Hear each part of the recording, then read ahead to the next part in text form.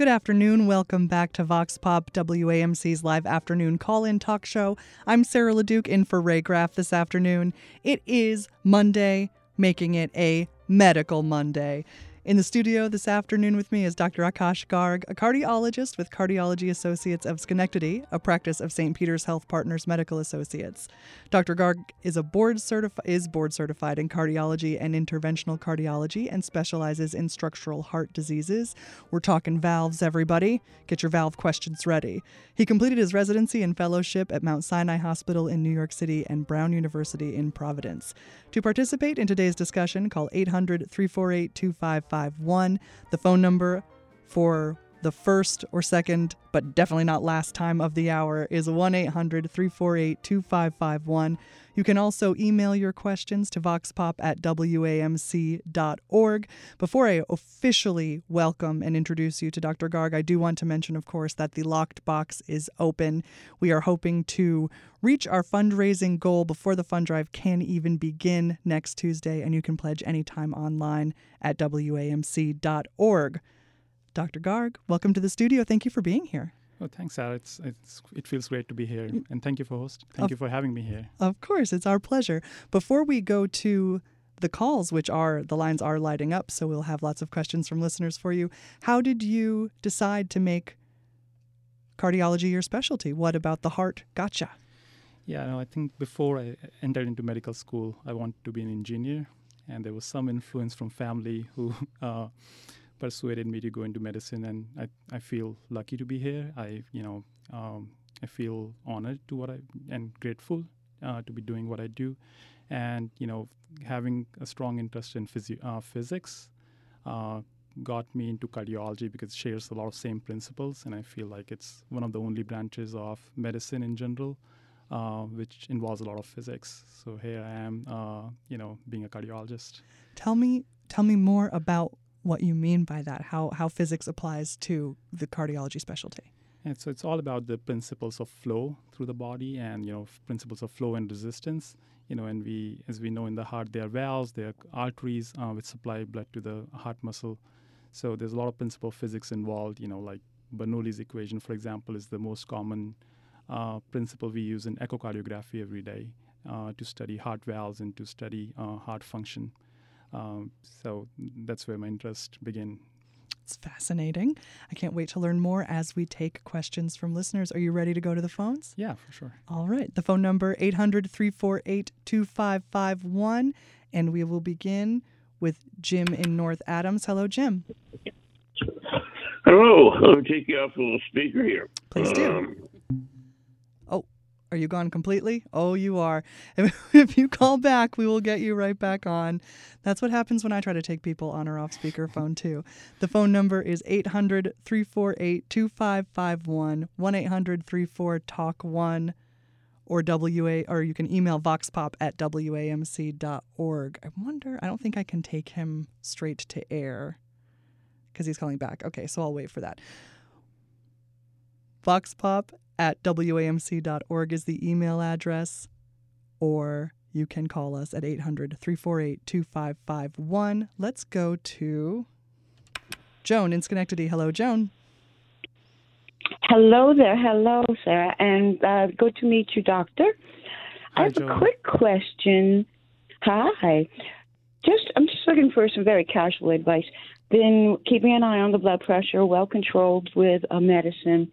Keeping an eye on, the family cholesterol numbers, but I don't seem to be very good. Many of the medicines we've tried, my system does not tolerate well. So currently doing good, other than, a little bit of the ratio of cholesterol being off. I just got a brand new, I'm going to try to say this word, sphygmomanometer, blood pressure cuff, the old-fashioned kind. So far, so good. But what else can I do? Should I try to do some light exercise and take it right away? Just guidelines of how to use my new device to its maximum benefit. Yeah, John, great question. So, congratulations on getting this machine because it definitely helps to monitor the blood pressure at home.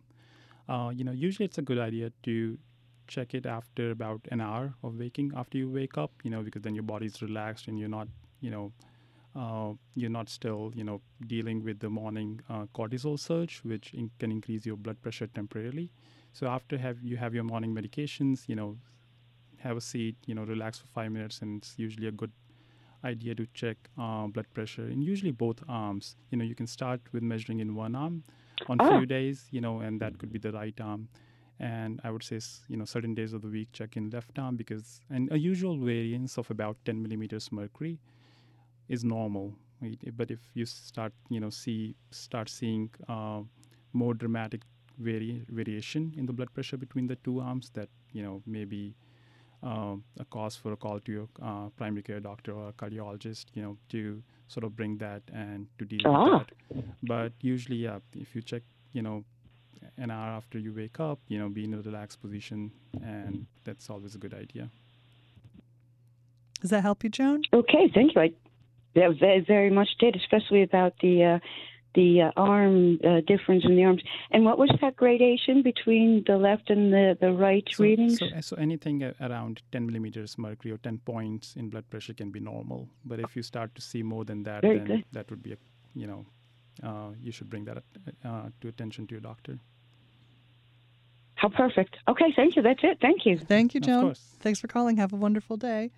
Let us go now to Jim in North Adams. Did you figure out your speakerphone, sir? Yes, that was my fault on my of course, just teasing. On my end. I'm not going to touch my phone. Can you hear me all right? Yes, we can. Great. Yes. Well, my question for the doctor was, I recently had to go into the ER. I had a vomiting spell, and they did a EKG on me, and one thing that came up was something called long QT syndrome, and I have no idea what that is. There's a brief in my discharge paper. There's a brief couple of sentences about it, but could you tell me more about long QT syndrome? And I'm 66 years old. I'm overweight, not terribly overweight, but other than that, my heart is. I just saw my primary care physician. Did not bring this up, unfortunately, in that visit. But things to watch out for. I'd like to know more about the syndrome, please. Yeah, hi, Jim. Thanks for bringing that question up. So, long QT syndrome essentially means that there's some electrical delay in the conduction through the heart. So, as you may have, heard this, that there is a natural pacemaker. We're all born in the heart, and then there are electrical wires which come out of that pacemaker, and they spread through the heart muscle. So long QT means that there is slight conduction delay in one of those wires or channels which make electricity in the heart. And, it could be related to, if you're 66, it could be related transiently to some medications. Now, if you don't have any history of passing out in the past or recurrent episodes of, feeling lightheaded or dizzy, then it's possibly a benign condition, but definitely that's something that needs to be followed up in an office with a repeat EKG. So if you were vomiting, there could be changes in sodium or potassium in your body, and that could have led this transiently to a long QT syndrome. Doesn't mean that it's a permanent, but definitely something, you should have a repeat EKG in a primary care office or a cardiology office to make sure it has normalized. About how frequently should that be done? I would say so. If you, after being released from the ER, I would check it within a month, just to make sure that long QT has normalized. And if it hasn't normalized, then probably another investigation is needed, which would be an echocardiogram of your heart to make sure the heart function is normal. Correct. I do have long had a low sodium count and low chloride count. That's just the way my blood is. I don't like to add salt to my food, and most American foods has so much added. I really don't like the taste of salt, so it's hard for me to augment that. But you mentioned the sodium, so could that contribute? If it was too low, yes, it could contribute, and the potassium too. So I think since you mentioned you were vomiting, there were probably more dramatic alterations in these levels in your blood, so which were probably temporary. So hopefully it will be normalized when you get seen in the office and get a repeat EKG. Okay. All right. Thank you very much, doctor. Of course. Thank you, Jim. He needs to salt up some bananas and then he'll be fine. Dr. Aakash Garg is our guest today. It is time for our first break of the show. The phone number to call, 800-348-2551. The website to contribute to the Lockbox is wamc.org. More on your heart after this. Welcome back to Vox Pop. I'm Sarah LeDuc in for Ray Graf this afternoon. The phone number 800-348-2551. And what are you going to do with that phone number? You're going to call Medical Monday and you're going to speak with Dr. Aakash Garg, a cardiologist who is with us this afternoon. You can also email voxpop@wamc.org. We have a lot of people on the line, so let's go right back to the phones. Okay, doctor? Yeah. Alrighty. Let's go to Emily in Albany. Hello, Emily. Hi. I am scheduled for a cardiac PET scan and an echocardiogram, and I'm wondering, is the PET scan like a nuclear stress test? Hi, Emily. Yeah, thanks for the question. So PET scan can, there are different reasons for which a PET scan might have been ordered. So if it has been ordered as a stress test, just think of it as a nuclear stress test. So PET scan has been shown in few studies to be more sensitive and a better test than the regular nuclear stress test. So again, if it's ordered to rule out blockages, or if it is ordered as a stress test, then it's definitely a better way to go. I'm sorry, I'm having a hard time hearing you, doctor. I'm sorry, can you hear me now? Yes. Okay, so I was just mentioning, so do you know if the PET scan has been ordered as a stress test to rule out blockages? Yes, that's what Okay. I don't have any symptoms, but the doctor said it was a good baseline. Yeah, no, absolutely. So, and I'd had a stress. Sorry? No, go ahead, please. I'd had a stress test probably 6 or 7 years ago, and he thought it was a good idea to try it again. But this was different. The first one was on a treadmill, running. Yep.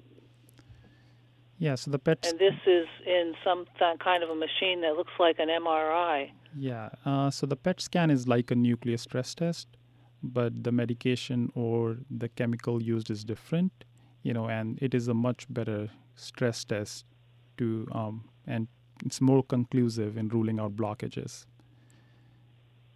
It's more conclusive, you say? Yes. And what about the echocardiogram following that? And the echocardiogram would be to rule out or to look at the structure of the heart, right? So the stress test cannot show us how the valves look, how strong the heart muscle is, and that will be seen with the echocardiogram. It says in the instructions that there will be medication administered through an IV that simulates exercise. That will be the PET scan. Yes. So it's a way of stressing your heart with the medication instead of exercising, and that increases the accuracy of the stress test. So does the patient then feel out of breath or fatigue or? No, not really. Perspiration? Not really, because you're not exercising. So all you will feel is a little bit of chest tightness in your chest, which lasts for a few seconds, and then it goes away. And after you calm down, they will take pictures with the camera. Yeah. And it's not inside the tube like an MRI? No, not really. No. So this is not a closed machine. Typically, it's open, and you will only be there for a few minutes. Oh, okay. All right. Thank you. You've alleviated some of my fears. Now, of course, I'm glad. I think it's definitely a good idea to get that stress test. Good luck, Emily. Thank you for calling.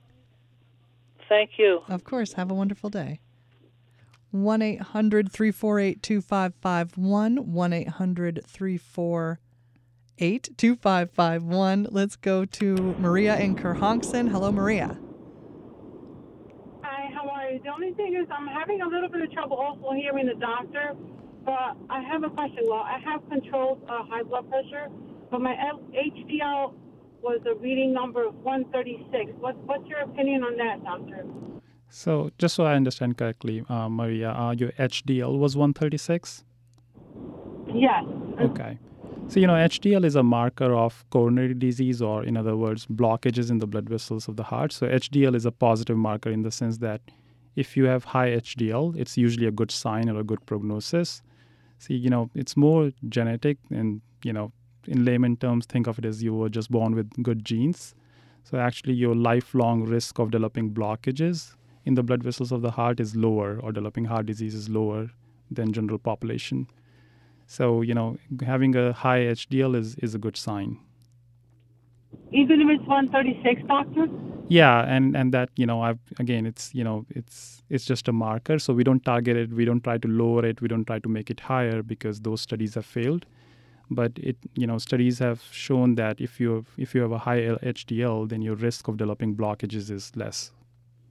Okay, all right. Thank you, sir. You win. You That's win, good. Maria. Have a great day. Thank you for calling. What is the normal range for HDL? It's about 50 to 70. Okay, so 136 is 136 incredible. is definitely higher, Yeah. yes. But if you're born with, low numbers, then there are certain medications you can use to try to bring it higher, but those studies haven't really shown a good benefit. So we now think it's more of a marker of your, lifelong risk of developing coronary atherosclerosis or heart disease, rather than targeting it with a medication, which doesn't really work. Okay. Let us go now to Carol in Loudonville. Hello, Carol. Hi, Carol, Carol. hello. Did you say Carolyn? I said Carol, but I can say Carolyn if that's correct. Well, Carolyn is from Loudonville. That's you. That's you. Okay. All right. I couldn't quite hear you, so I was not clear. I am soon to be 85. I have AFib, and my primary care recommended something that I thought was called Watchman, which is running a scope in from the groin to the heart to snip off something that is most apt to cause stroke. Do you know what I'm talking about? Hi, Caroline. Yes. So, as I understand, your primary care physician recommended a Watchman procedure, right? Yes. And you were recently diagnosed with AFib? No, I've had it for quite a while. Okay. So, Watchman procedure is a minimally invasive procedure which is done from the groin. So you're asleep, we go from the groin and put a device which is the size of a quarter in your heart. And how, if you can imagine, it looks like a basket, and it plugs the pouch in the heart where the blood clots are most likely to form. So essentially, it's an alternative to being on a blood thinner, and typically after 2 months, typically 2 months after the procedure, we can get you off the blood thinner. So it's recommended for patients who have either had bleeding issues or are unable to tolerate the blood thinners you might be on for, due to either, easy bruising, even recurrent nosebleed is one of the reasons sometimes, because it gets hard to control. So those are some of the reasons you might consider a Watchman device, and it's a good alternative to being on a blood thinner. It does not sound like a trivial operation to me, but you seem to describe it as such. It's typically, so I do Watchman procedure, and obviously it all depends on how fit you are, how active you are, and it's always a risk benefit, right? So if you haven't had any issues with being on a blood thinner, Watchman is not needed. So if you can tolerate the blood thinners okay without any trouble, you don't need a Watchman. But on the other hand, if you have trouble taking the blood thinners, or you have bled in the past, then Watchman is a good solution. And the procedure typically lasts about 30 minutes. So it's a fairly quick procedure, and you might be able to go home the same day or the next morning. I have a question about Eliquis. I seem to have a lot of itching in my head. Okay. And I sweat terribly in my head. Would that be related to Eliquis? Very unlikely, not that I've heard of. Usually the side effect is just bleeding, but obviously, every patient is different. So you might want to consider a different blood thinner like rivaroxaban or Xarelto instead of Eliquis, and see if those side effects resolve. Okay. All right. Thank Very you. good. Thank you very much. Certainly. Thank you for your call. 1-800-348-2551, 1-800-348-2551. We're in studio with Dr. Aakash Garg, and we go now to, press the correct button, Paul in Stone Ridge. Hello, Paul. Hello there. Thanks for taking my call. I had a question about rapid heart rate. A couple of years ago, after fairly moderate exercise, I was over 120 a few hours afterwards. Hasn't happened since, but the one difference is it was 5 days after having a COVID booster. I was wondering if the doctor was aware of any connections between cardiac problems and the COVID and the COVID boosters. Hi, Paul. Thanks for the question. So, just say that again. How long ago was the COVID booster? About 2 years ago. 2 years ago, yeah. So, and did you get sick at all from that? No, I didn't get sick. It was just that one episode. And my heart rate stayed a little on the high side for a few weeks. Yeah. So, there's very little side effect to the COVID vaccine, and one of that is a transient cardiac inflammation. The chance of that in studies is less than 0.1%. So it's extremely rare. And what you're describing is a transient or brief episode of fast heart rate. Won't be a manifestation. So I think it's pretty benign what you had. It's possible, okay. You were, just maybe a little drained out or fatigued that day. But typically if you haven't, if you didn't have shortness of breath, if you didn't have chest pain, there's not much cause of concern. And the risk, as I said, the risk of any cardiac effects with the COVID booster shot is extremely, extremely low. Okay. Yeah, it sounds like about 1 in 10,000. Yep. What about people that have slight abnormalities in the conductivity paths? Yeah. So again, if you develop cardiac inflammation, those conduction abnormalities can become more pronounced during that period because your cardiac muscle is inflamed and it can affect in turn the conduction system of the heart. But not the COVID vaccine itself, or even the COVID itself, hasn't been shown to have a direct effect on conduction system. Okay, well, that's good to know. Another quick question, if I may, Sure, general one. Yes, of course. What's your opinion of oxygen in the pre-hospital care settings? It used to put them on high flow. Nowadays, they're going towards the other side. And I'll listen offline. Thank you. Yeah. Thank you. So, Yeah, you're okay. Go ahead. Oh, yeah. So he just was going to hang up. So okay. That's all right. Yeah. So, it's there have been actually a lot of studies on this topic recently. And, as you brought it up, any patients with MI or a heart attack, the standard of care was to put them on high flow oxygen and maintain the oxygen level 100%. But that has been refuted in recent studies. So actually, we think that it causes more these superoxide chemicals in the blood and leads to more cardiac damage. So we don't typically put patients on high flow oxygen if they don't need it now. All right. Great. 1-800-348-2551, 1-800-348-2551. We have an email in the inbox, voxpop@wamc.org. Paul asks, could you please comment on the long-term effects on the cardiovascular system of a diet heavy in added sugars? Thanks. Yeah, so this is, so added sugar does lead to more coronary atherosclerosis, or in simple language, more coronary plaque, in the body, and that can in turn lead to, inflammation. It can lead to a heart attack. It can also lead to heart failure or stroke. So, added sugars or any any refined sugars or processed oil, all this is obviously we should be limiting this. So the main side effect is inflammation, and that can lead to more plaque build up in the body, which can lead to obviously heart attacks or stroke. Another email from Sherry who says, ever since I had COVID in January of 2021, I experience a heavy thudding heartbeat after I eat my supper. This increased heartbeat often lasts into the night, and I am very aware of it when I'm trying to sleep.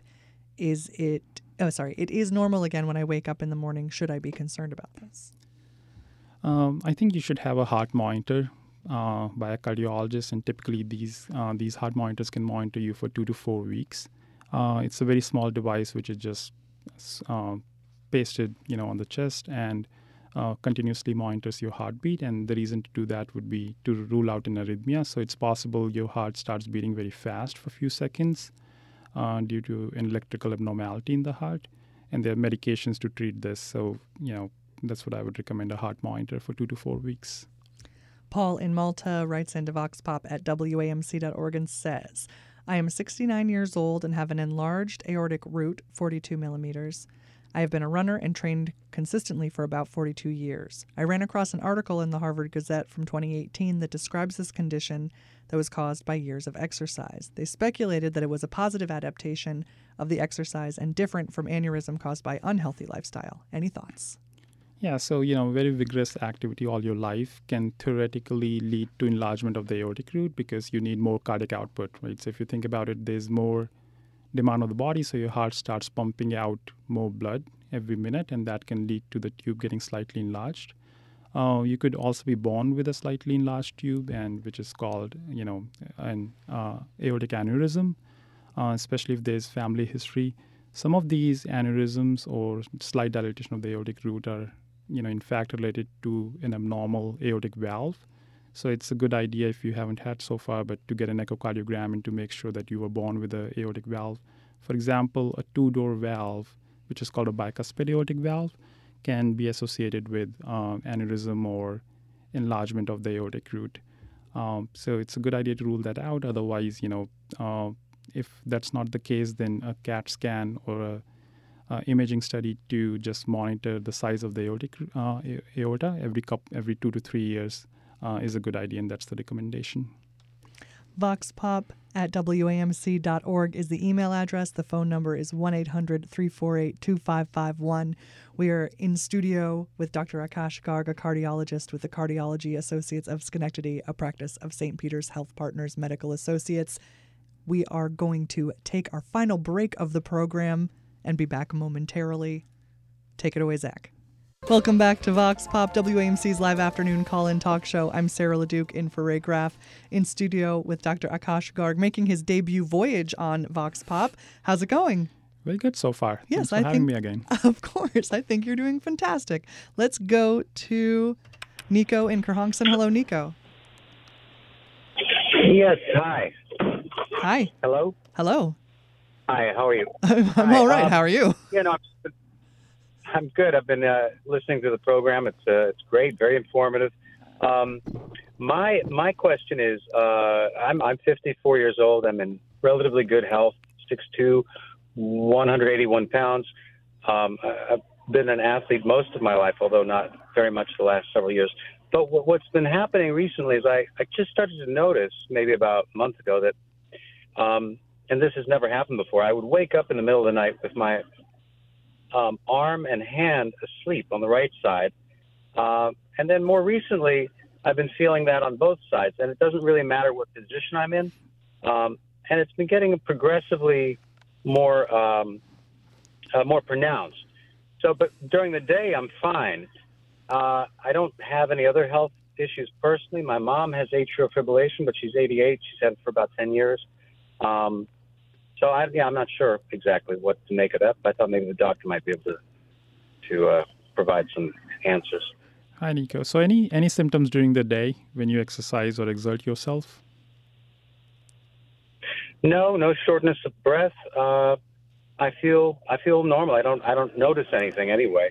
I occasionally have sort of a flutter to my heart, maybe once every 3 months or so. But I had a stress test similar to what the lady earlier on the program had in terms of being hooked up and running on a treadmill, and I came out fine. That was about a year ago. So, okay. Yeah, that's definitely reassuring. Right? So I think from what you're describing, obviously, we haven't done, it would be a good idea to do a physical exam, but it seems like more of a nerve issue or neurological issue.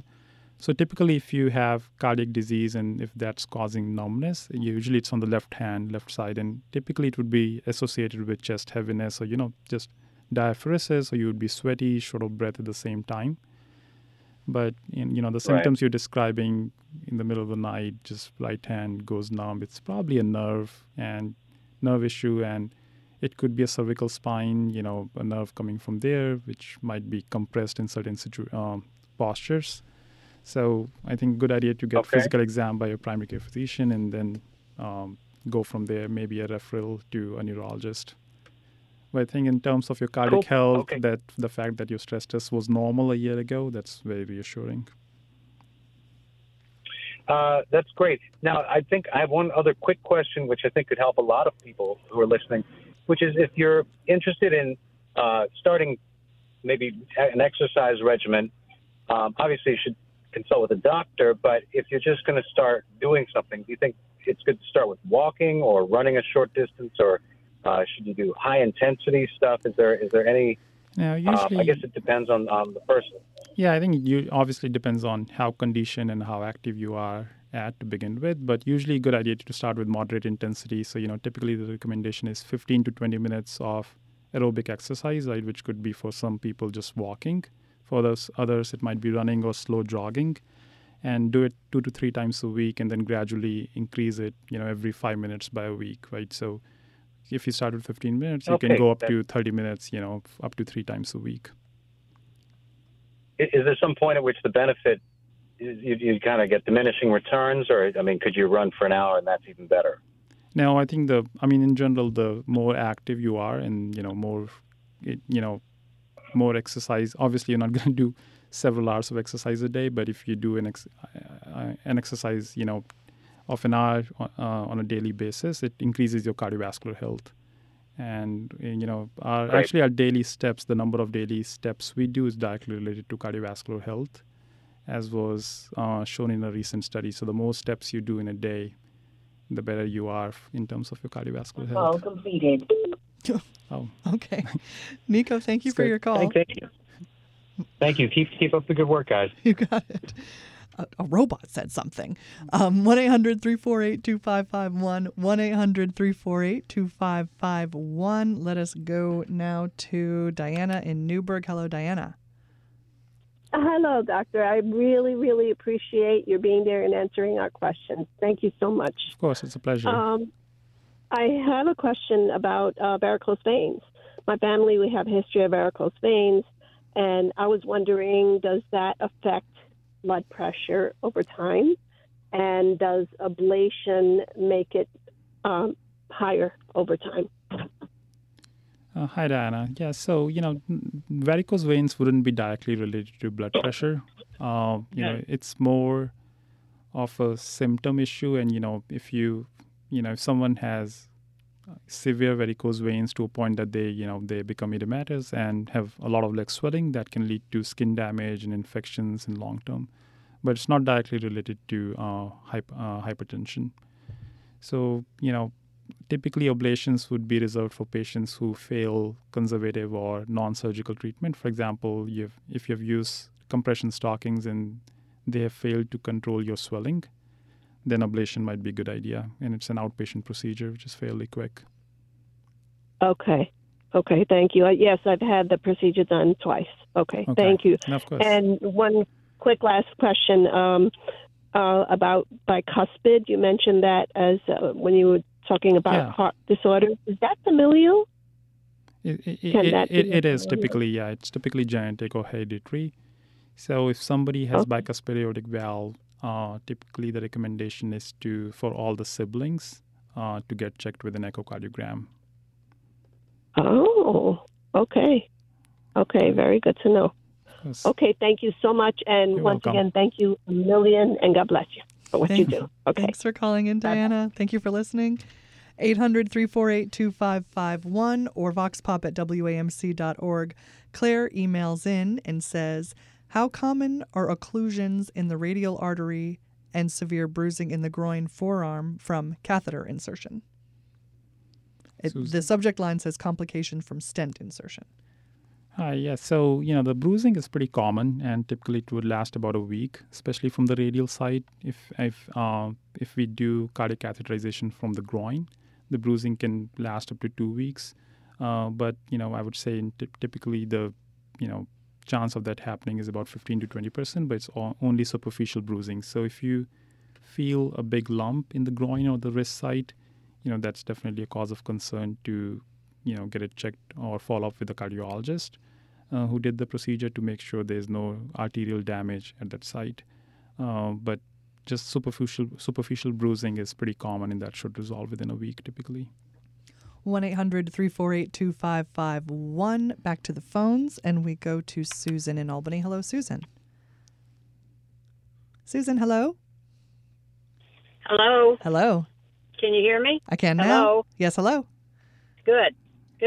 You can hear me. All right. My question is to the doctor. I have a calcium score of something like 1,500. And first of all, is that something I should be concerned with?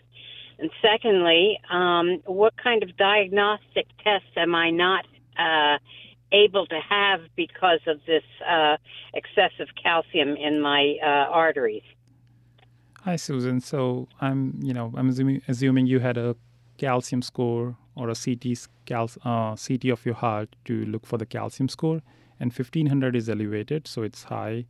What it means really in studies is that if you have calcium score above 100, your risk of, or the lifelong risk of developing a heart attack or needing a stent procedure is higher than patients who have zero calcium, obviously, right? Because you have some plaque buildup in your arteries. Now, in terms of the diagnostic test, there's no contraindication or there's no specific test that you can't have. It all just depends on the symptoms. So if you have chest pain, then it should get evaluated because you have high calcium score. So there's a chance that you might have blockages, or the blockages which are severe in the blood vessels. But if you don't have chest pain, this is something which, can be just checked with a stress test and just medications like aspirin and a cholesterol pill to decrease the chance of a heart attack or needing a stent procedure in future. Does that answer your question? Well, yes. It seems that my score is excessively high. So is there quite a danger? It is high, right? So the danger, it's not an imminent danger. It just means that you need to be more aggressive about, your diet, more aggressive about cholesterol control. If you're diabetic, then make sure your diabetes is under control. I would, recommend having a stress test every year or 2 years to make sure that any specific part of your heart muscle is not, isn't getting decreased blood supply, right, which would warrant further investigation, but needs just more aggressive medical management for now if you don't have any chest pain. I see. Well, thank you very much. Thank you, Susan. Have a great day. 1-800-348-2551. Mary writes into voxpop@wamc.org and says, Doctor, can you please discuss coronary vasospasms, cause and recommended treatment? First, Hi, correct Mary. Pronunciation. So coronary vasospasm, right? And you correctly pronounce it. So great. Vasospasm is a condition where the blood vessels of our heart can constrict. And it could be spontaneous or related to some medications or stressful situations. So, it's when it constricts, it will cause decreased blood supply to the heart, and it can cause angina or chest pain.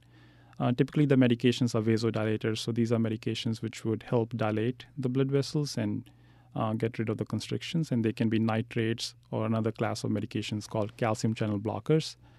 Obviously, it also, we also need to make sure that there's no calcium or plaque buildup in the arteries. So a stress test or a CAT scan of the heart will be very helpful.